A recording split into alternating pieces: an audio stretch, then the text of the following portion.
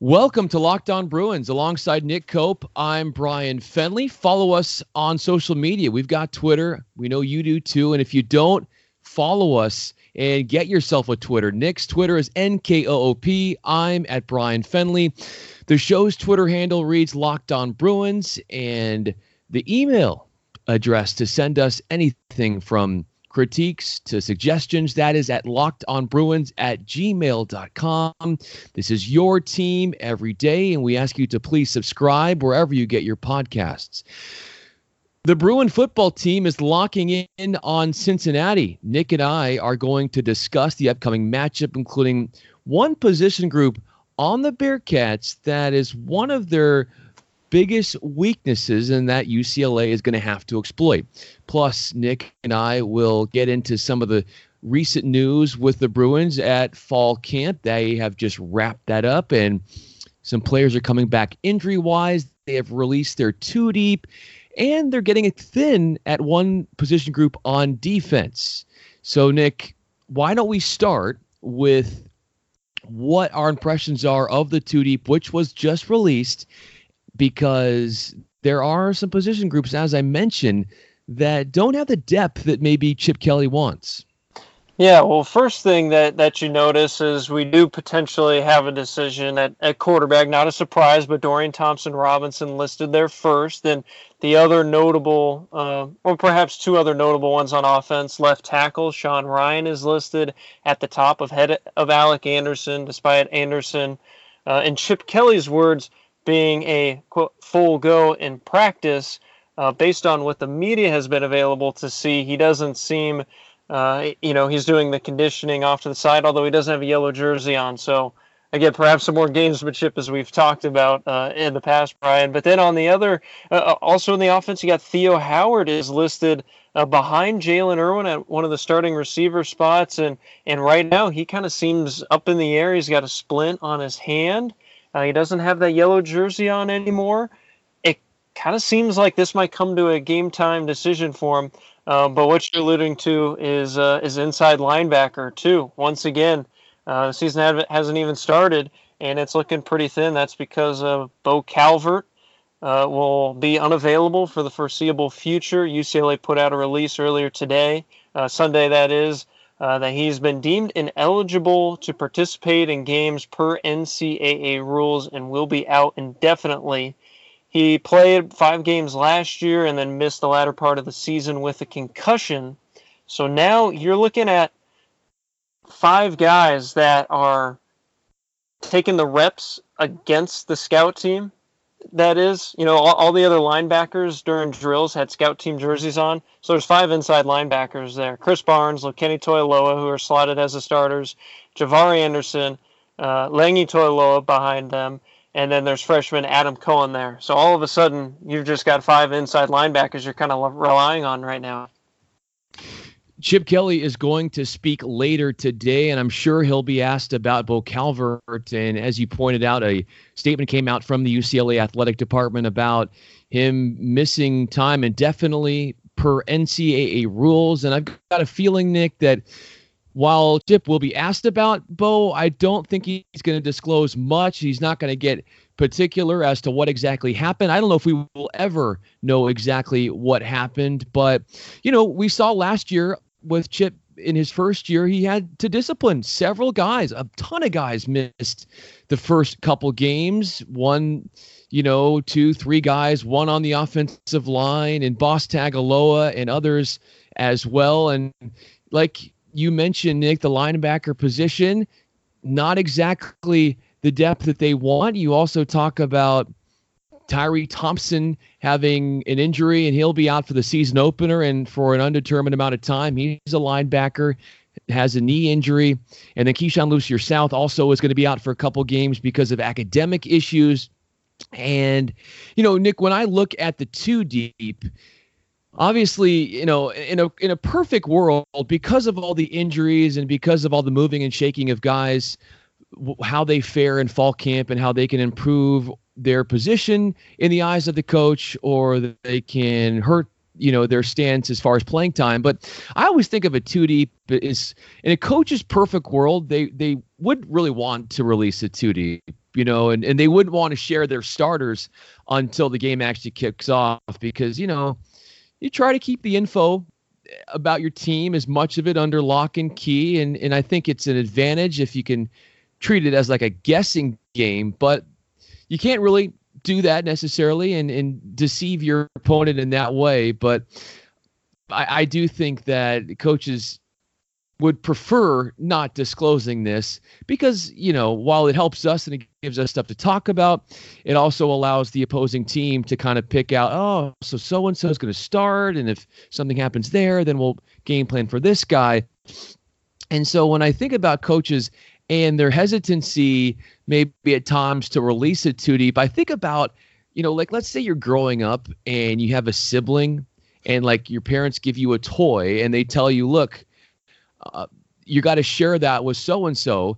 And you're like, but Mom, I don't want to, like, this is mine. But, it's that sense of like, yeah, you kind of egged on to share here and to disclose some information.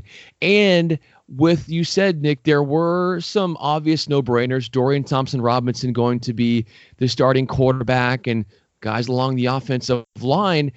But then there were some mysteries and some surprises that you pointed out. Also, at the tight end spot, where it seemed throughout fall camp that Devin Asiasi was going to be the go-to guy, and he might just be that, but he was going to fill in for Caleb Wilson, who's on to the NFL. But it seems like Jordan Wilson actually is the first stringer when you look at the depth chart at the tight end position, and so that's a little bit of an eye-catching situation where, maybe Jordan Wilson outdid people's expectations or coaches' expectations. He said he's got to work on his blocking, and maybe that's a big part of it. But again, I don't think this is going to limit Devin's playing time because, as you know, Nick, Coach Kelly relishes and cherishes the opportunity to play with multiple tight ends in the game at once.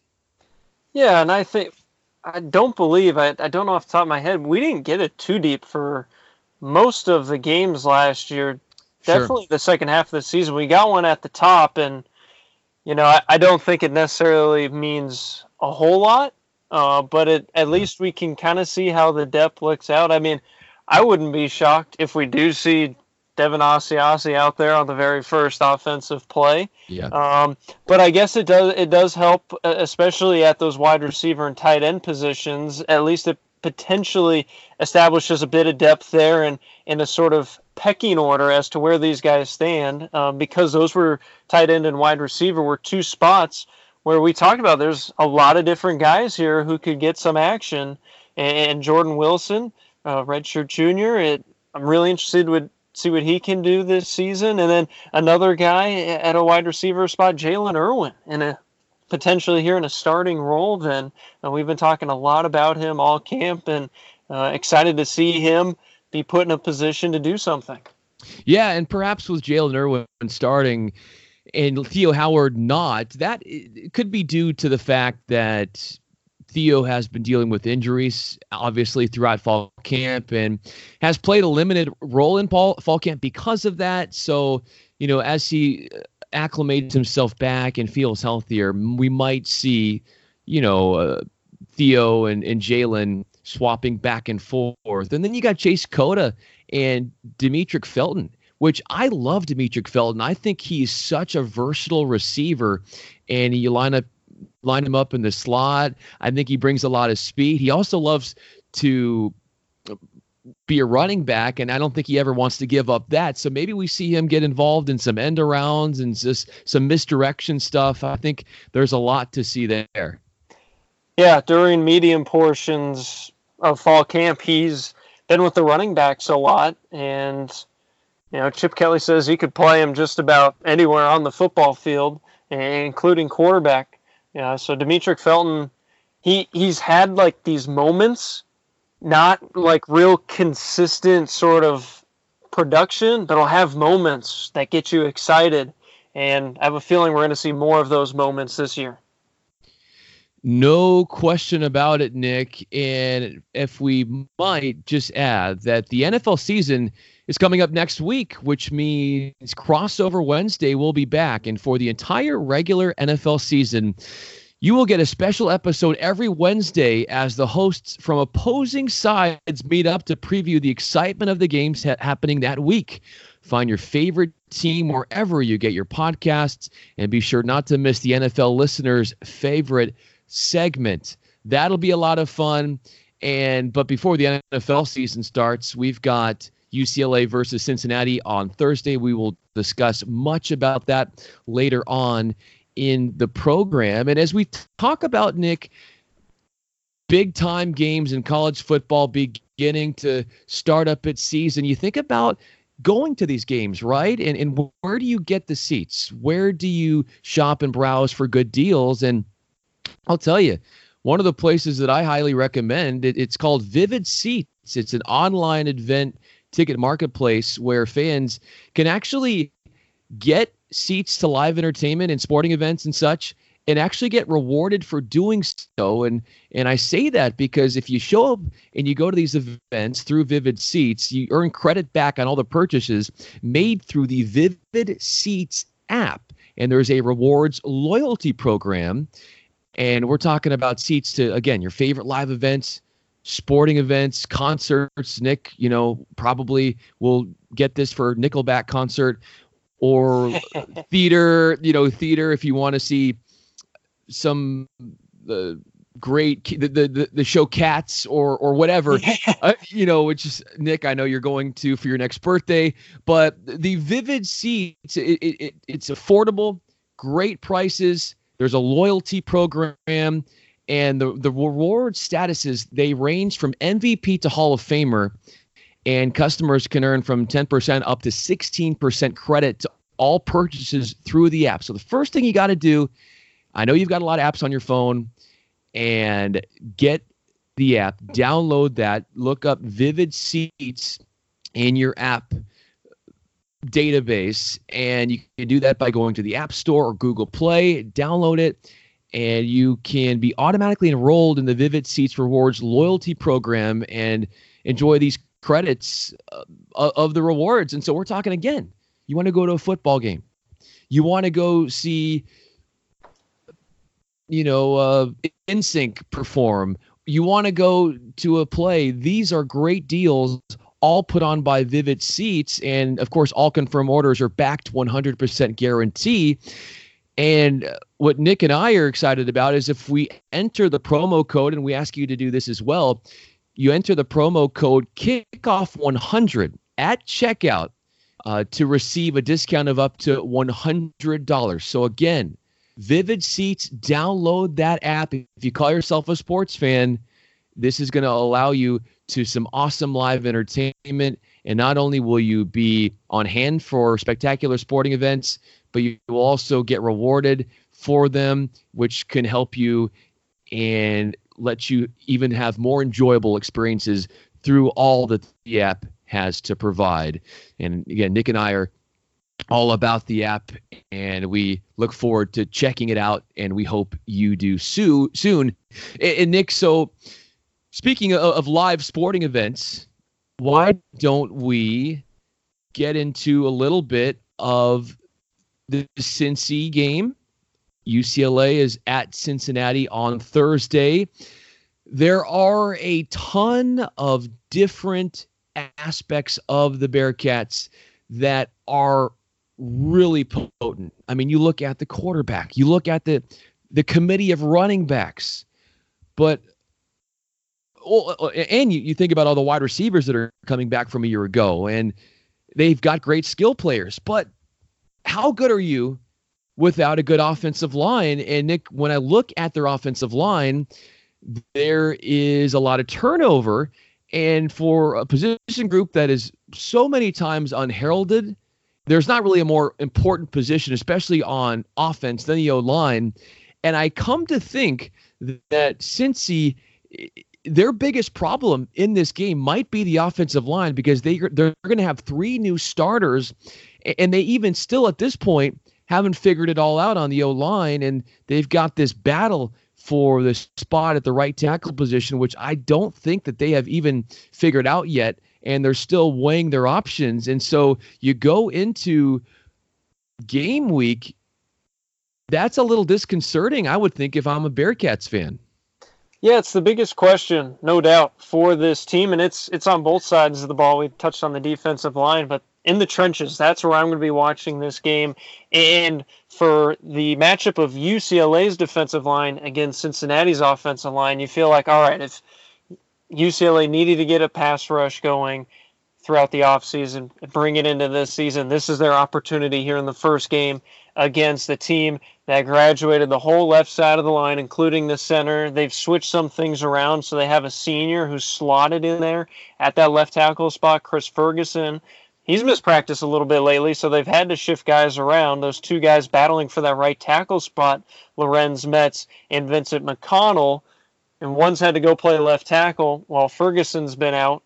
Presumably Ferguson will be okay to go for Thursday, and we'll see one of those two, both of them underclassmen in that right tackle spot. It didn't, at the beginning of last season in that first game, UCLA was able to get pressure on Cincinnati. They had 4 sacks in that game, and that was a Cincinnati team that had to patchwork their offensive line again last offseason. They graduated a couple really good guys, and as the season went along, they got better and then had to graduate more guys. So they're kind of in the same boat again here the second year. So there's a great opportunity for UCLA to wreak some havoc. Since the offensive coordinator Mike Denbrock was asked recently during fall camp, like, what is it about this team that keeps you up at night? And he said the offensive line. So from the head coach and Luke Fickell down to the offensive coordinator, as you pointed out, Nick, there are several unknowns along the O-line, and even we're at Monday, and there are still things that the offensive line and the coaching staff for Cincinnati has yet to figure out, which is good news for UCLA. And, when you have an offensive line that presents little continuity, well, it's not really easy to get the running game going. And yes, they've got some great running backs, and we're going to obviously go more in depth with guys like Michael Warren and company and their receivers throughout this week leading up to the game. But I'm telling you, man, this could be really a challenge. And I don't think that Cincinnati fans realize just how big of an issue this could be, because they returned so much on defense and offense, and they were 11-2 last year, and their quarterback seems to be just continuing to take his game to the next level. But again, what does all of that matter if the offensive line is not up to speed and it doesn't have the experience working together? We saw, Nick, last year with UCLA, the side effects of an offensive line that didn't have a lot of experience playing with one another. And once they started to get that game experience, sure, Joshua Kelly got rolling with the running game and things started to open up. But we're talking about the first game of the season for Cincinnati. And if they've got all these new faces out there, it might not be a good recipe for success for the running game. And as we talk about the offensive line, coming up, there is one offensive lineman for Cincinnati who was slotted to be in contention for one of these open spots along the O-line for Luke Fickell's Cincinnati Bearcats, but he's run into some trouble with his former school, and there's created a ton of rift between his former school and Cincinnati, and right now he's not going to be able to play. His eligibility right now is in purgatory, and we will discuss what this is all about and how this came to be next. Welcome back to Locked On Bruins. Nick Cope, Brian Fenley with you. Final segment of the show, and we are beginning to unpack the matchup coming up on Thursday with UCLA taking on Cincinnati. And we discussed in the last segment how much of an uncertainty the offensive line is for the Bearcats. And they've had a lot of guys who they have brought in to try and fill some of the voids of their starters from last year that left. They've got 3 new starters on the O-line this year, and one of them competing for those spots was supposed to be a former Michigan transfer, James Hudson. And unfortunately, in his case, he's not been able to get eligible yet. And Hudson even requested immediate eligibility. He had a hardship that he claimed. And again, the waiver has not been cleared. Now, here's the interesting thing. Jim Harbaugh admits, and he's said this vehemently and very much with pizzazz, that he did not block this waiver, and that he says that he believes that it's not in the coach's hands, and that the reason that Hudson is not able to play right now, it's not in the university's hands, it's not in his hands, it's in the NCAA's hands. Now, Cincinnati coach Luke Fickell said, well, wait a minute. That's not how it goes. In fact, the school can okay a player leaving and grant them immediate eligibility if they want to. Because if you think about it, look at UCLA, Nick. You know, they wanted Colson Yankoff, the transfer quarterback from Washington, to be eligible immediately. And it was the school. It was Chris Peterson who blocked him. And then you think about Cincinnati, they have brought other transfers from other schools, one from Ohio State, one from Alabama. And after phone conversations with their coaches, they were able to become eligible. Fickell explained his case to Harbaugh on the phone. He called that one of the most awkward and tense phone calls that he's ever been a part of. And here's the issue that I have, Nick, with this. Like, I don't know if Jim Harbaugh, is lying, or he hasn't read the rules, or he's being like passive aggressive, but it clearly states that the school that the player left from has the opportunity to green light the departed player.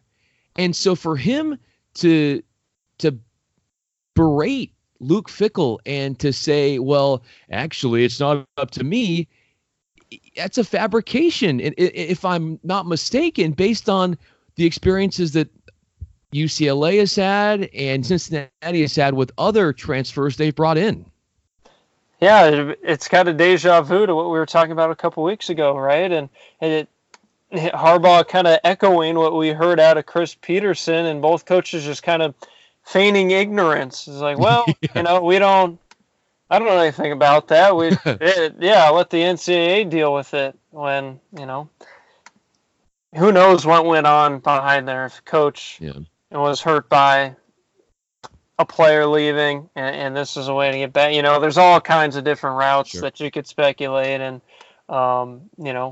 certainly there's no rule saying they have to grant their release, but especially this case is even a little. Funny is not the right word, but just a little more ridiculous when you consider that, all right, Cincinnati and Michigan aren't even in the same conference. UCLA wasn't playing Washington. Maybe they play in the Pac-12 championship game. Like, okay, but Michigan and Cincinnati, they're not playing each other this year. Come on now. So that was, a little silly. But, some coaches just, I'm not surprised that that phone call between Jim Harbaugh and Luke Fickell was awkward. Can you imagine? Hey, by the way, I want your kid, and can you just sign off on him right now, please?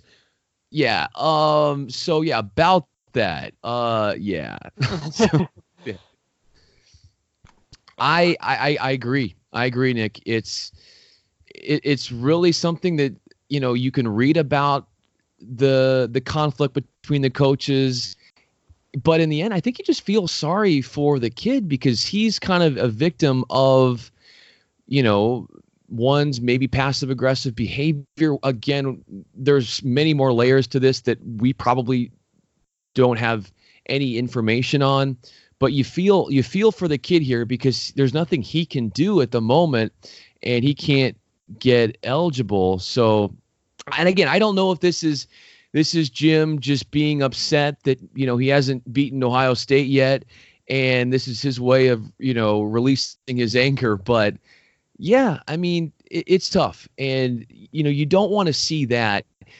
From a kid's perspective, like, you just want to see him get the best chance. And and you don't have to be a fan of the school to say that. That's what I believe, man. Like, college only lasts so long, and you want the kids to be in positions where they want to be.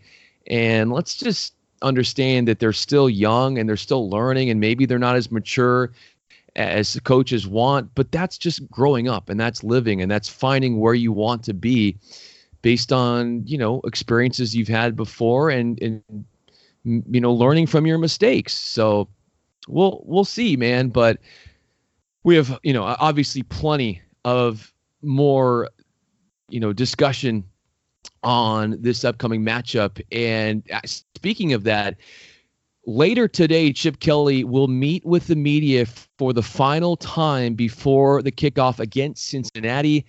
And of course, Nick and I, tomorrow will be able to break down everything he said.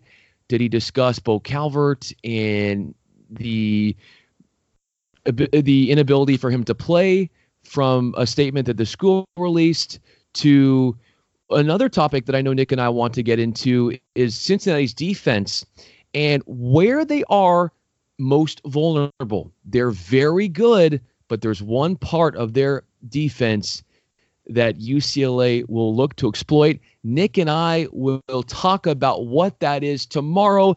We hope you have a great Monday. Stay with us for plenty more breakdown as we lead up to the UCLA-Cincinnati game. For Nick Cope, I'm Brian Fenley. You are Locked On Bruins, your team every day.